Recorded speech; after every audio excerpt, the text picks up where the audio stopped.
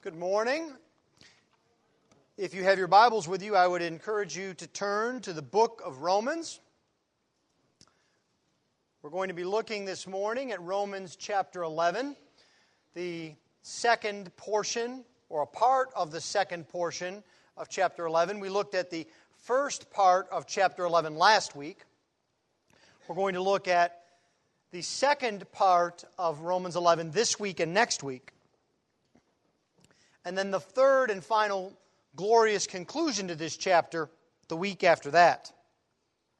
We are continuing this morning in chapter 11 where Paul is teaching that God has not rejected Israel. The occasion of chapters 9 through 11, as we have seen before, is the widespread rejection of the Messiah by the Jews. It seemed contradictory to every expectation. It was a surprise. It was unexpected to those who preached the gospel. Now, Paul has given us reasons why this rejection did not mean that God's promises have failed. It has given him the occasion to teach about God's election and about man's responsibility. And in the first part of Romans chapter 11, Paul tells us that Israel's rejection is not total. It is not complete. He points to himself, he points to others in their midst, and he points to the biblical principle of the remnant by grace to show that there has not been a total and complete rejection by the Jews. That God still has his remnant by grace, as he always has. Now, in this second section, he tells us that the rejection of Israel is not final. It is temporary. It is currently existing, but it is not only not complete and total, it is not final. That God still has a purpose for Israel. He is not done with Israel. And in doing this, Paul shows us the purpose of God with his people and who his people are. So let's come then to our text. If you would give attention, please, to the reading of God's holy word, because the word of the Lord is completely inerrant. The word of the Lord is completely authoritative. And the word of the Lord is completely sufficient. Romans 11, beginning at verse 11. So I ask, did they stumble in order that they might fall? By no means. Rather, through their trespass, salvation has come to the Gentiles, so as to make Israel jealous. Now, if their trespass means riches for the world, and if their failure means riches for the Gentiles, how much more will their full inclusion mean? Now I am speaking to you, Gentiles. Inasmuch then as I am an apostle to the Gentiles, I magnify my ministry, in order somehow to make my fellow Jews jealous, and thus save some of them. For if their rejection means the reconciliation of the world, what will their acceptance mean but life from the dead? If the dough offered as first fruits is holy, so is the whole lump. And if the root is holy, so are the branches. But if some of the branches were broken off, and you, although a wild olive shoot, were grafted in among the others, and now share in the nourishing root of the olive tree, do not be arrogant toward the branches. If you are, remember it is not you who support the root, but the root that supports you. Then you will say, branches were broken off so that I might be grafted in. That is true.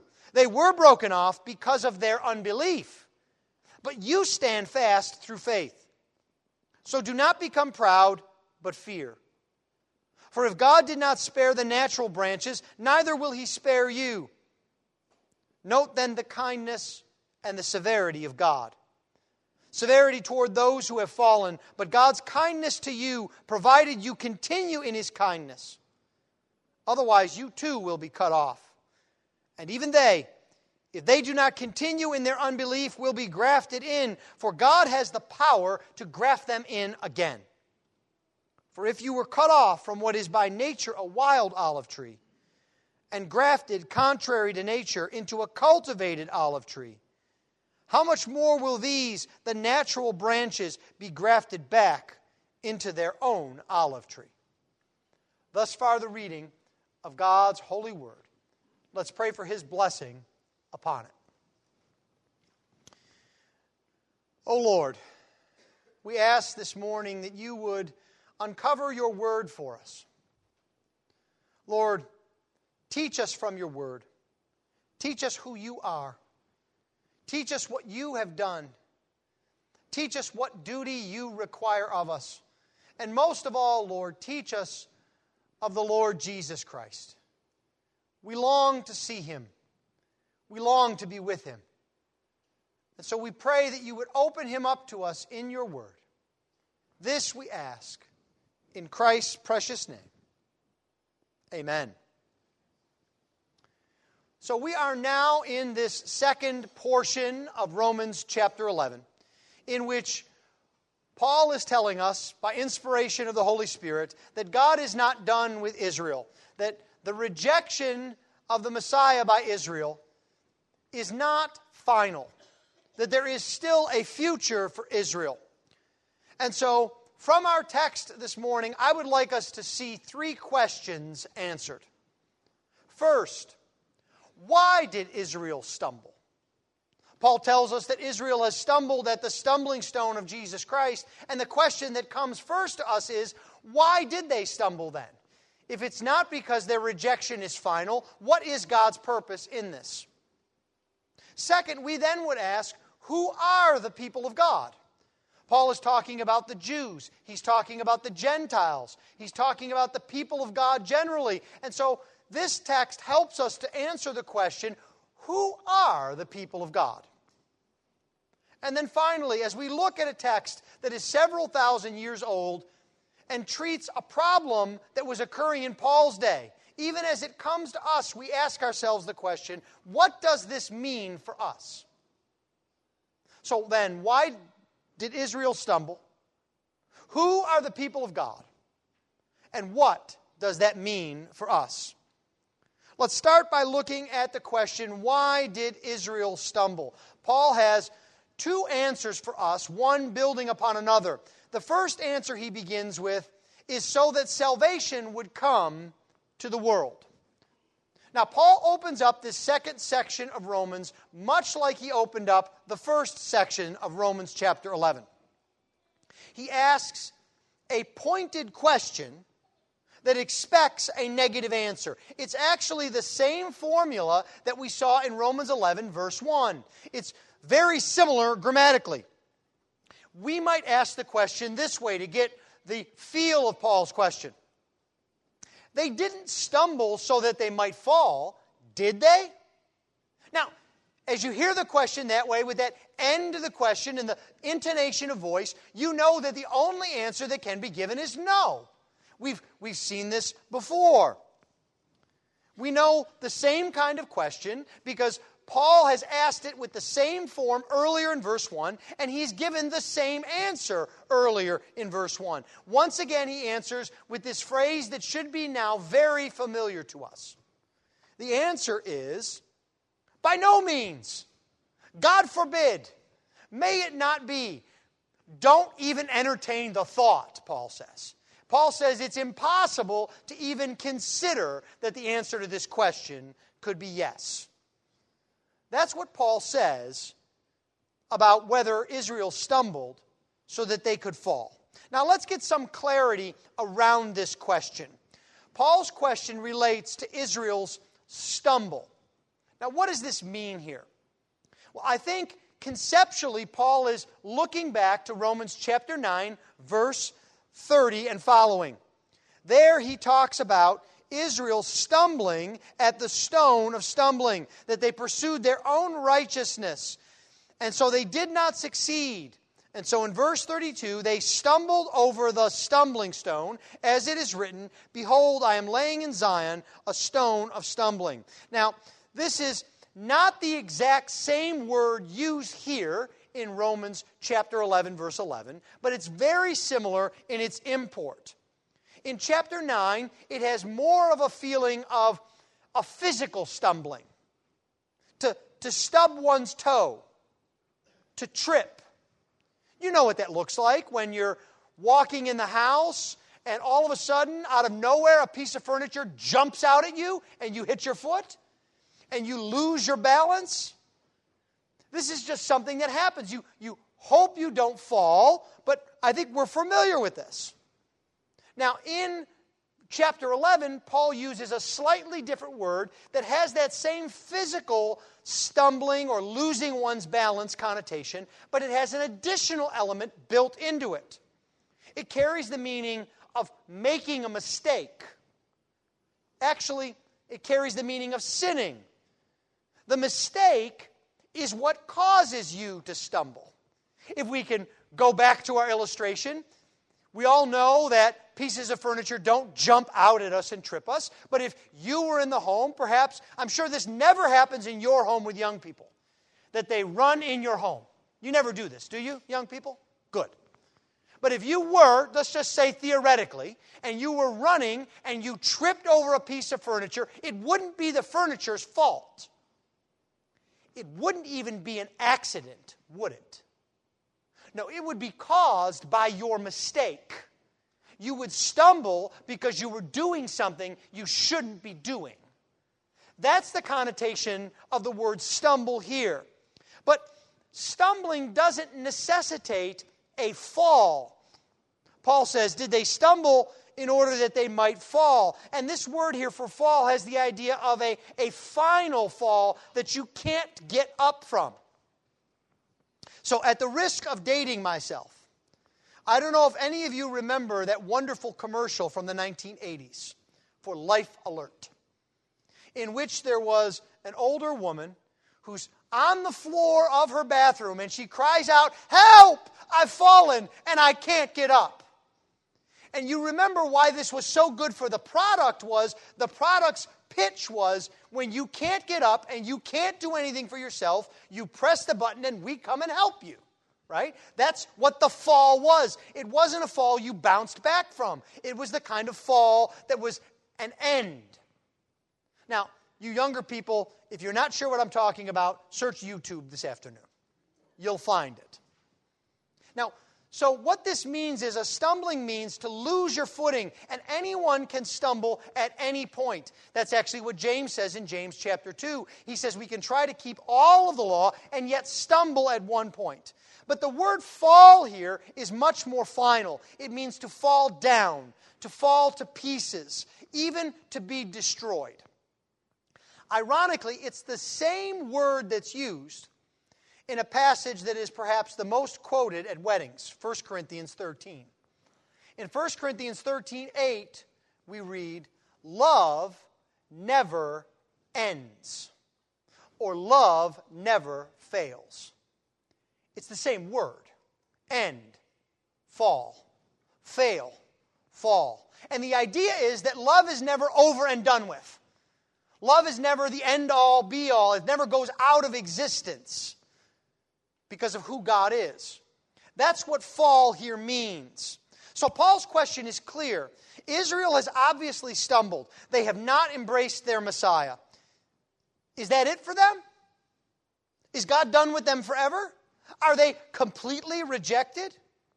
And so, of course, Paul answers this question dramatically and strongly. No, in the strongest of possible terms.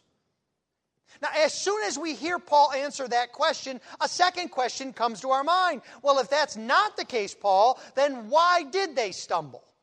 If they didn't stumble so that they might fall, what is God doing here? And so Paul answers that in the next portion of this verse.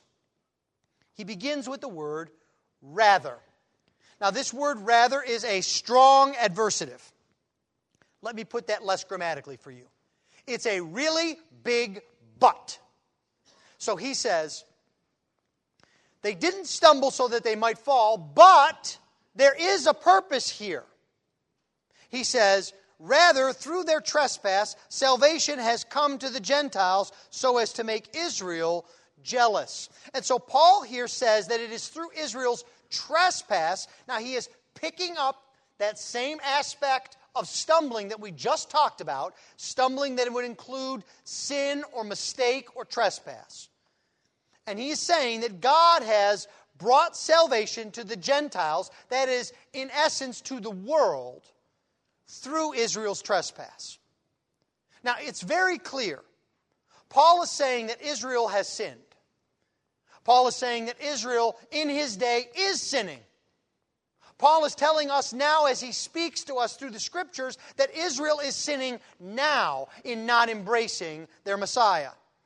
This is the same word that's used in the Lord's Prayer in Matthew. Forgive us our trespasses. It's the same word that Paul uses over and over again in Romans chapter 5 to describe the trespass of Adam. It is clearly sin that is resulting in the salvation of God coming to the Gentiles. So what then does Paul mean about this? How can sin bring about good? We don't want sin, do we? How could sin be good? Well, the short theological answer is this: that is exactly what God is in the business of doing, of bringing good out of evil. God does not do evil, but He brings good out of evil. Perhaps the best example in all of the Bible, certainly in the Old Testament, is the story of Joseph.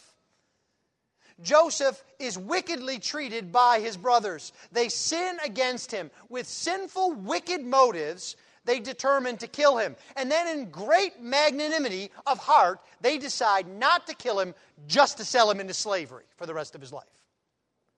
Clearly, they were trying to hurt Joseph. Clearly, they were motivated by greed, by pride, by envy. They meant evil. And of course, God uses that evil for good, not just for Joseph, raising him up to second behind Pharaoh, not just for Joseph's family by saving them from the famine, but God means it for good for all of the known world. You see, God can take evil and use it for good. This is critically important for us to understand because we can't see all our ends. Have you, I would say in the last month, but certainly in the last year, have something happened to you that you wonder, what on earth is God doing to you? Why did this sickness have to come on me? Why did that relationship have to fall? Why did I have to bear this? Why is God doing that? Now, I'm not here to tell you that easily and every time you will know with a bow tied on it that everything that bad has happened to you is actually the best thing that's ever happened to you. That's not what I'm saying. What I am saying is God is in the business of taking evil and making good out of it. So we shouldn't be surprised when we look back 5 years, 10 years, or in glory and see what God did through the evil in our lives, how He did good for us and for others. That is, if I can put it this way, God's main occupation with sinful people. He turns their sin and wickedness into good. So, this is also historically true with the Jews. We see this throughout the book of Acts. In Acts chapter 8, we see the persecution of the church. We see Paul breathing out threats and curses, Luke tells us. And the persecution is so bad that the church is broken up. They're no longer able to worship together. They're no longer able to have fellowship. They lose their families. They go to distant areas. This is wickedness caused by the Jews. But what happens as a result of it? In Acts chapter 8, Luke tells us that Philip heads to Samaria, where he just happens to meet other people.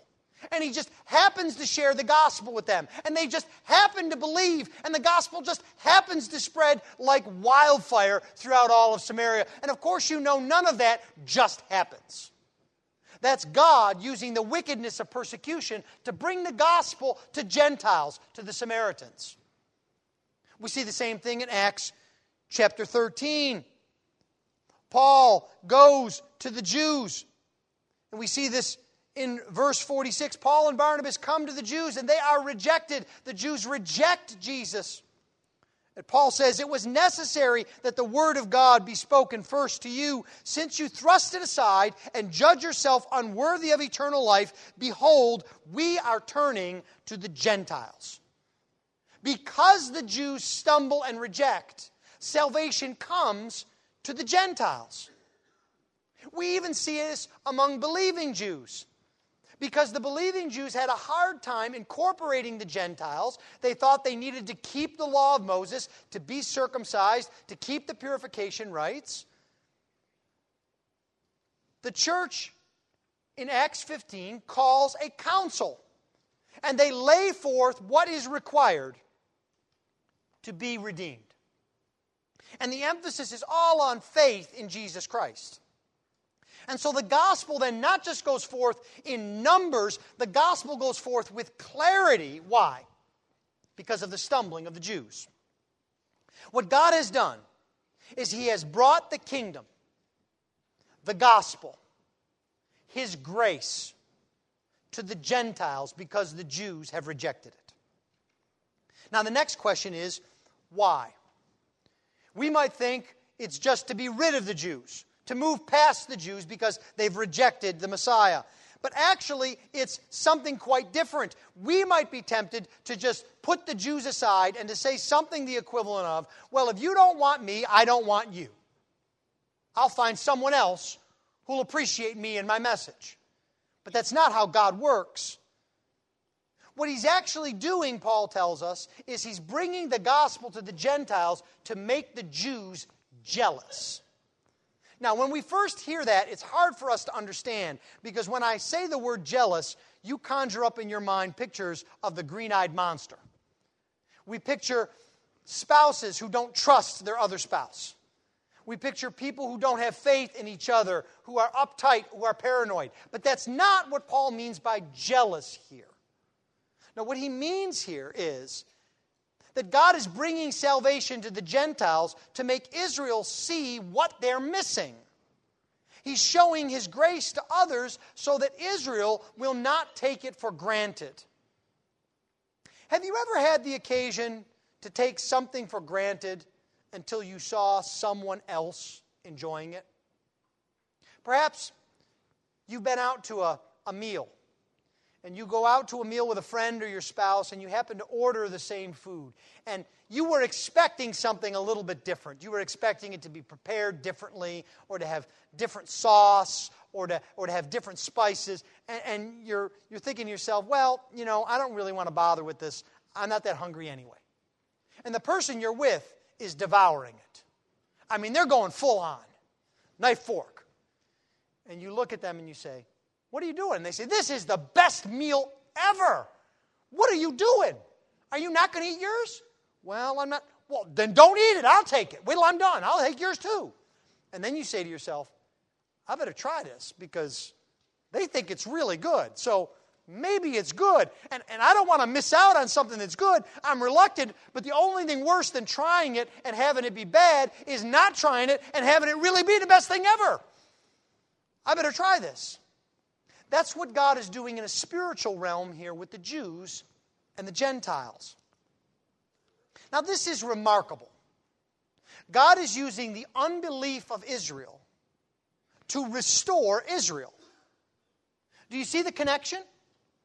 Israel stumbles in verse 11, and then God uses their trespass to bring salvation to the Gentiles. And that makes Israel jealous. And what is the result of that jealousy? Paul tells us in verse 14 that Jews would be saved. Do you see God at work here? This is why Paul, a Jew of Jews, can magnify his ministry to the Gentiles. Have you ever wondered why God made Paul the apostle to the Gentiles? I know when I first read the book of Acts, I didn't understand this. I didn't think God knew what He was doing. Because here he took Paul, who would seem to be picture perfect to be the apostle to the Jews. After all, he's a Pharisee. He was trained under Gamaliel. He knew the law. He knew how his opponents would think because he thought the same way. So why does God take Paul, the most Jewish of Jews, and send him as an apostle to pagan Greeks? It makes no sense at all. unless you understand what God is doing here in Romans 11. You see, by bringing the gospel to the Gentiles, Paul is actually serving his people, the Jews. He knows God hasn't given up on them. Now, we might put it this way, humanly speaking, very carefully. If the Jews had not rejected Jesus, something different would have happened. But they did reject Jesus. And so the result is the cross. The result is that salvation has come to the world, and you and I then are the beneficiaries of God's plan. Now, as we look at this is not a happenstance. This is not God hoping things will work out and scrambling to make it work. This is all a part of the eternal plan of God. It happens exactly as He's purposed. This is what God has done. Then Paul goes on to tell us that God is not done yet in verse 12. He says, "Now if their trespass means riches for the world, and if their failure means riches for the Gentiles, how much more will their full inclusion mean?" Now, Paul has just told us how wonderful it is for the world that the Jews have trespassed and stumbled. It means the riches of the world. And we can easily agree with that. After all, our salvation is a result of this. We are, in the main, virtually all of us, Gentiles. We are the recipients of God's salvation because of the failure and the stumbling of the Jews. Also, if the gospel had not come to the Gentiles, think of what the world would be like. Think about America without the gospel. Think about Africa without the gospel.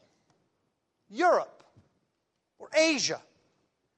Think about how different the world would be if the gospel was not a part of our world history speaking. There would be no hospitals. There would be no universities. There would be no principles of human rights. All of these are derived from the gospel and from the church. But what Paul wants us to do is to counter our tendency to idolize the past. We all do this, don't we? We think things were better in the past. Probably because we don't remember the past very well. We remember the good things about the past, but not the bad. This happens all the time. Dads who are over 40. Have you ever had a teenager come up to you and tell you how great a basketball player Kevin Durant was? And if you haven't said, "Son, you never saw Michael Jordan," do you have any idea how good Magic Johnson was? Now, if you're a little bit older than that, you would say, "Magic Johnson? How about Wilt Chamberlain? How about Elgin Baylor? How about Mr. Triple-Double? Come on." See, we all think something in the past is better than it is now. And if we're not careful, this is our view of the church. We think it's our job to hold on by the edges of our fingernails because God is pretty much done with us, not completely, but our best days are behind us. We'll never have days like the Puritans had. We'll never have days like the Reformers have. We'll never have a revival like the Great Awakenings. No, those were all in the past. And what Paul is saying here is, if you think what God has done in the past is great, you ain't seen nothing yet. If failure is such a great blessing, can you imagine what success would look like? Now, the word failure here, as Paul uses it, means defeat. It's the same word that he uses in 1 Corinthians 6, where he describes when two Christians sue each other before a secular court. He says, "You're already defeated. You've already lost. I don't care who wins the lawsuit because you are letting the world judge brothers. You should take the problem to the church." It's a defeat. But instead of defeat here, Paul says, we can look forward to the full inclusion of Israel. There is indeed something better coming. Now, this phrase is a word in Greek that means restoration or fullness. It's the same word that we find in Colossians chapter 1, describing how Jesus displays the fullness of the deity in bodily form. It is the complete restoration, the wholeness of Israel that we have to look forward to. Now, Paul repeats this and expands it in verse 15. He says, "For if their rejection means the reconciliation of the world, what will their acceptance mean but life from the death?" Now, what does that mean? If you're not sure what that means, join the club. There are charter members all over the place. Commentators are all over the place on this. Some think it refers to the resurrection. The only problem with that is, if it refers to the resurrection, this is the only time that phrase would be used referring to resurrection, life from the dead. It's often arose from the dead or resurrected from the dead. We don't know what it means, at least precisely. But I think we can understand what Paul is saying in the big picture. Professor John Murray puts it this way, and I think it's well put. What we can know is that it is a blessing far surpassing in its proportions anything previously obtained in the unfolding of God's counsel. Let me say that for you in a little bit less professor language. It is a blessing way beyond anything proportionally that anyone has ever previously obtained in the purpose and counsel of God. I don't know about you, but that's pretty good. And so that's what we have to look forward to, Paul says. That means that you and I must have a heart for Israel. Now, I don't mean that in the political sense. I'm not here to tell you that you must vote for politicians that support the state of Israel. You may or may not, due to your own interests in geopolitics. I don't mean the state of Israel and their foreign policy and their laws. If I did, I would be telling you to endorse the persecution of Christians in Israel who are trying to preach the gospel. We may not know that. Persecution in Israel is not as strong as it is in Muslim countries, but it's a close second. It follows the history. The Jews don't want people talking about Jesus. What I do mean is we must have a heart for the people of Israel, for the Jews, for their salvation, for them to embrace the gospel, to see the great blessings of God unfold. Do you see how God's purpose and plan works? He designed the salvation of the Jews and the Gentiles so they work for each other. The Jews reject Jesus, so God sends His gospel to the Gentiles to make the Jews jealous, to bring them to salvation, which then the salvation of the Jews brings great blessings to the Gentiles. It's as if they each help each other. God's provision of salvation. Why did Israel stumble? That salvation would come to the world and that more blessings would come to us. The next question that we can ask and answer from this text is, who are the people of God? And Paul answers this by telling us that there is one people of God. Now, we have been talking about Jews, we've been talking about Gentiles, and we've been talking generically about the people of God. So then, who are the people of God? Is it Israel? Is it the Gentiles? Now, Paul sets forward an exposition that shows us that there is but one people of God. Now, usually it is best to state theological and biblical points positively. That is, not to speak negatively about something else, but to rather positively set forth your case.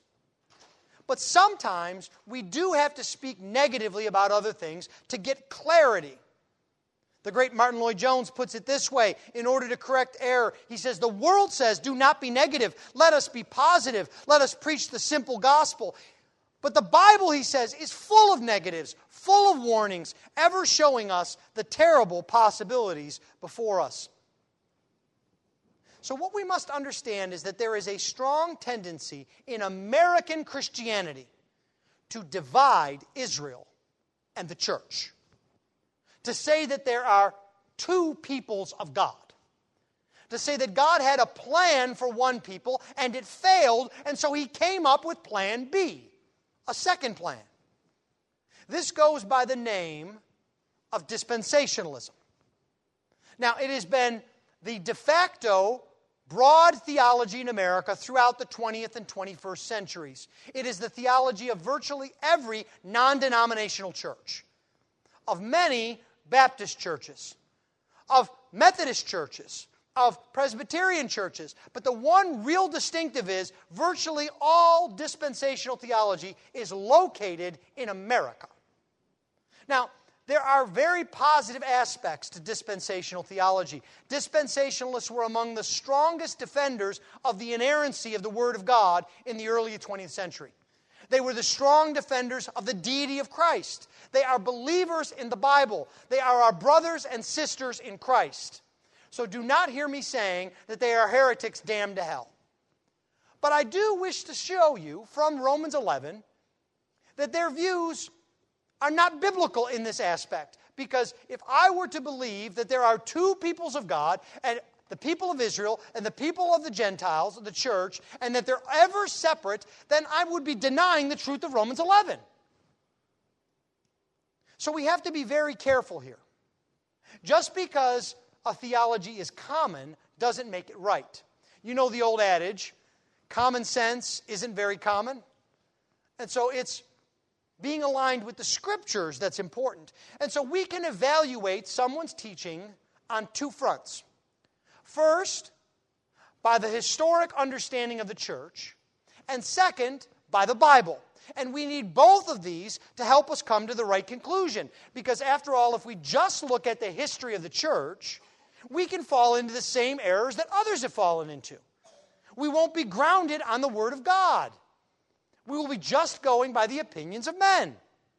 But if we try to just look at the Bible in a vacuum, we will miss what the Holy Spirit has been doing for centuries through the church. Here's a newsflash. The Holy Spirit has been at work for a long time before you picked up your Bible. He's been at work with Christians. He's been at work through the church, advancing the cause of Christ, building the kingdom of Christ. He's been doing this over the centuries. He has not been without a witness, even in the darkest of days. I think at times we think that the teaching of justification by faith alone was completely lost for centuries. That the whole world was in darkness until Martin Luther alone discovered it and brought it back. And Luther would tell you that that's not true. That for centuries, for hundreds of years, there were those who taught the truth of the Scriptures of justification by faith alone, even though they were being persecuted and killed by the church. That teaching was kept alive. Luther and the Reformers just brought it to preeminence again. Now, we also have to be very careful not to place our own understanding of the Bible as being ultimate. We don't know all things. That's why we have to look to the Bible primarily, but we also have to see how others have interpreted passages in the Bible so that we can be sure our view is the biblical view. So what is dispensationalism and what does it teach? Dispensationalism was founded in the 1860s by a man by the name of J.N. Darby in England. And it was exported to America, and it really took off in 1909 with the publication of the Scofield Reference Bible. I don't know if you're familiar with this. My very first Bible was a Scofield Reference Bible. So when I speak about dispensationalism, you must understand, I were one. And that Scofield Reference Bible was the Bible where I learned the truth of salvation and came to faith in Jesus Christ. But in addition to the Bible, there were a whole bunch of footnotes in it that put together a very convoluted system that went something like this. That God had a people, Israel, and that God had given the law to them in the time of Moses. And then what Israel should have done was said, no thank you, God. We don't want the law. We want to stay under grace. You keep your law, give us grace. But they didn't do that. They said, all the things that are in the book of the law, we will do. And the dispensationalists say, that's the end right there. They gave up on grace. And so now they're law. They don't know grace. Of course, they forget that Moses tells us in the book of Deuteronomy that when the Israelites said, we will do all the things that are in the book of the law, that God said, you have well spoken all you have said. So I don't know if God was fooled too. But so then what happens is, Israel has accepted this to-do principle. Do this principle.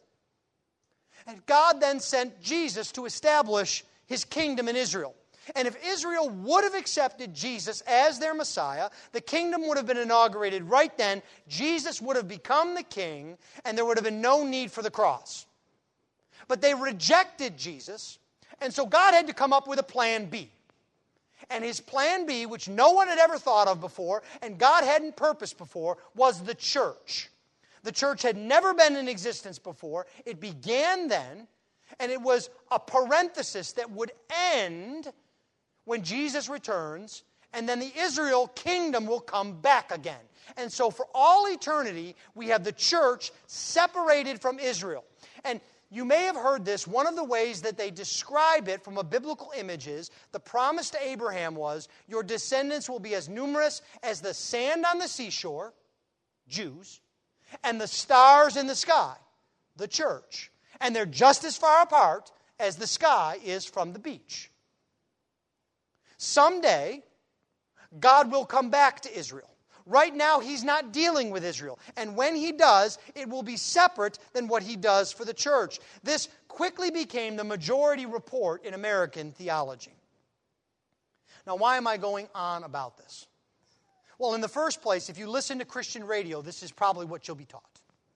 If you watch Christians on television, this is probably what you'll be taught. Unless you're listening to Ligonier Ministries or something of that specifically reformed bent.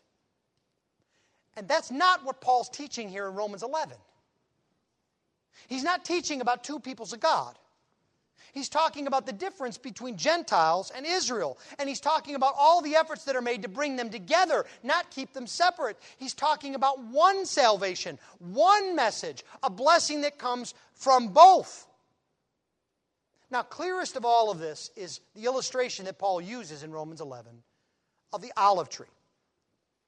Now, I'm going to ask you a simple question that I hope virtually everybody in the room can answer. In Romans 11, how many trees are there?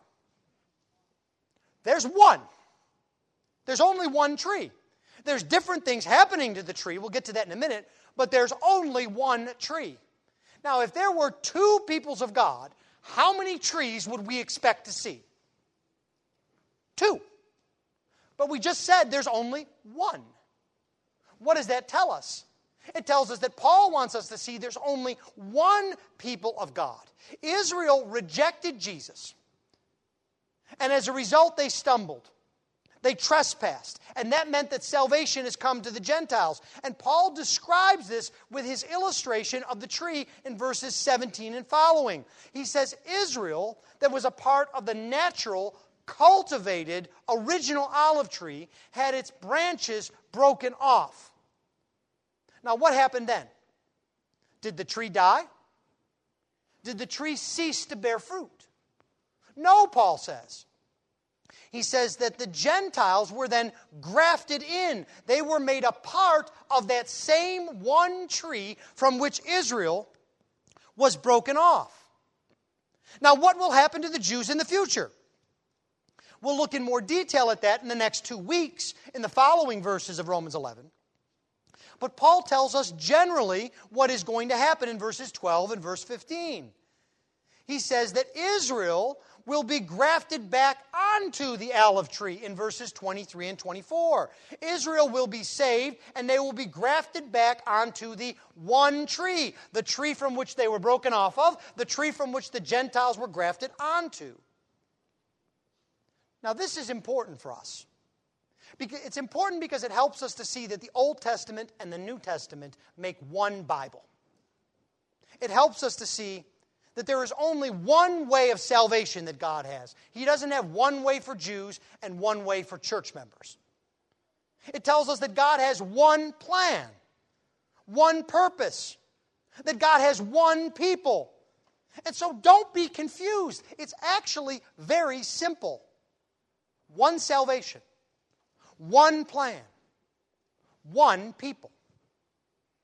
Paul also explains why there is only one people. He says it's because the one people of God are rooted in God's promises. He roots the people of God in the grace of God. Now, he starts this in verse 16 with another illustration. I hope that you appreciate Paul's illustrations, helping us to see these things in a very concrete way. And he harkens back to Numbers chapter 15, in which the Israelites would make bread. And any of you who have ever made bread know what you do is you have to put together flour and salt and egg and yeast or whatever you're going to put together, and you make a bunch of dough. Well, in Numbers 15, what's described is a portion of that dough is taken off. The first fruits, Paul calls it. Now, I know that's confusing, fruit and bread, but follow me here. He takes that first portion off, and it is dedicated to God. And then he says, if that first portion is holy to God, the only way it can be is if the whole lump was holy too. Why? Where did the portion come from? The whole lump. If the whole lump wasn't holy, the first portion wouldn't be holy. Do you see what Paul's setting up here? So we know that the lump is holy from the root or the fruit. Paul then goes on to show it by talking about trees. He says, if the root is holy, so are the branches. Now, what does he mean by that? If you have a tree in your yard and the roots are bad and dead, what happens to your tree? Get out an axe. It's dead. It's not coming back, right? But if the roots are strong, even if some of the branches are dead, what do? Do you chop down the tree? Of course not. You prune the tree. The tree is alive because the roots are alive. That's what Paul is saying. So, what is this first fruit? What is the root that Paul's talking about? Well, it has to go back to something in Israel's past, because after all, the root of the tree is the tree from which Israel was broken off from. So it has to go back to Israel. But it also has to do with the Gentiles, because the Gentiles have been grafted onto that tree that has roots. So what could that possibly be that would apply to both Israel and the Gentiles? It has to be the patriarchs. Specifically, it has to be Abraham and the promise that God gave to him. Now, this makes sense because the promise to Abraham was that he would be a blessing to all the nations, that he would be a father of many nations, not just Israel. And Paul has already told us in Romans chapter 4 that everyone who believes on Jesus Christ, whether Jew or Gentile, has Abraham as their father. So, the true support of God's people are not the branches, but the root, the promises of God. Now, this is important because we must resist all temptations to think that we are important and that we are in charge. We have to resist that it depends on us, that we're the ones carrying the ball forward, that we are the strength of the church. The Bible teaches us that the promises of God are the strength of the church, the foundation of our hope, our eternal life. Well, finally, our third and brief question. What does that mean for us? It means two things, Paul tells us.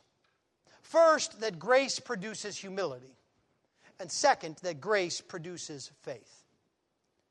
Paul begins by giving the Gentiles and you and me a warning. He's very direct in verse 18. He says, do not be arrogant. You could see how that would be easy to do.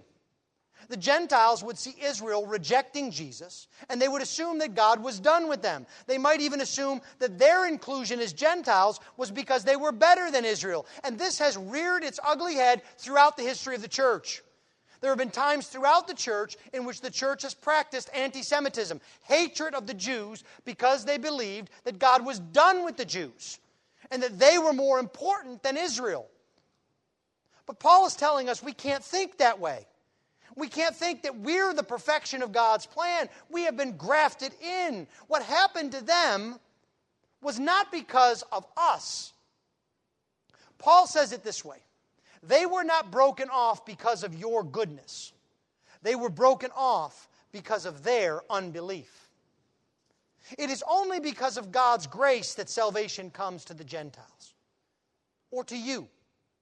God was not required to do that. It is all of grace.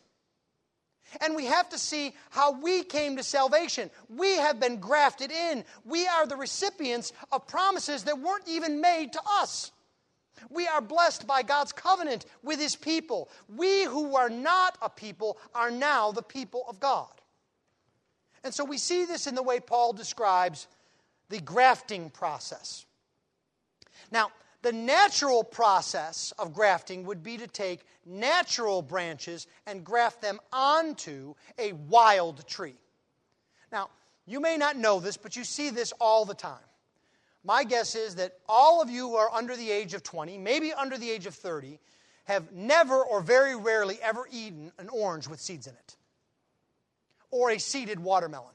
When I was young, we had to pick out all the seeds in oranges. And when we had watermelon, they had those big, huge black seeds. Now, I do have to say, young people, you're missing out on spitting contests. But watermelon is a lot easier to eat, especially indoors. And so this doesn't exist anymore. Why? Because a tree came about that was seedless in its oranges.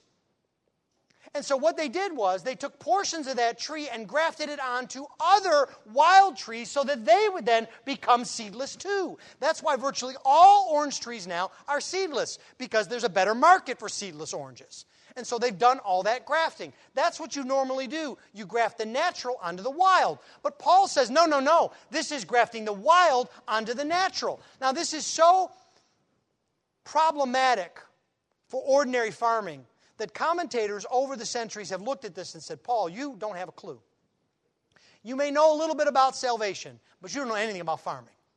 Nobody ever grafts wild onto natural. Now, of course, as soon as scientists say that, what happens?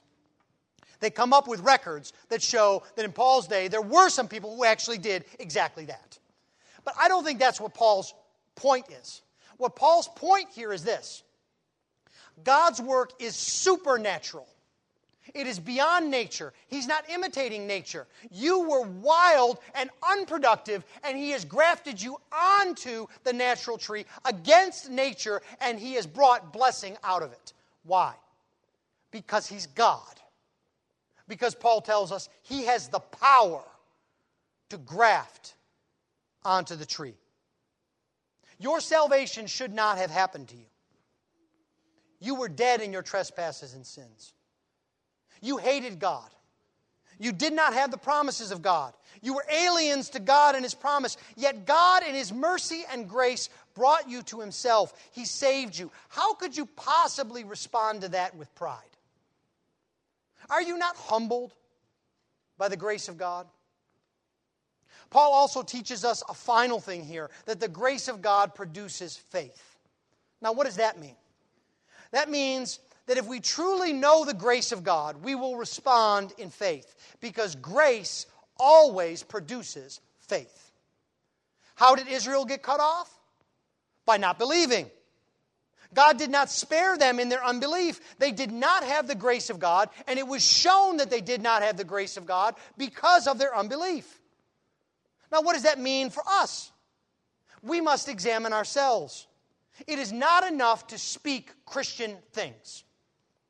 It is not enough to go to church. It is not enough to have family members who believe in Jesus. You must believe in Jesus. What happens if you don't? Well, practically speaking, you may be able to fool me. You may be able to fool the elders.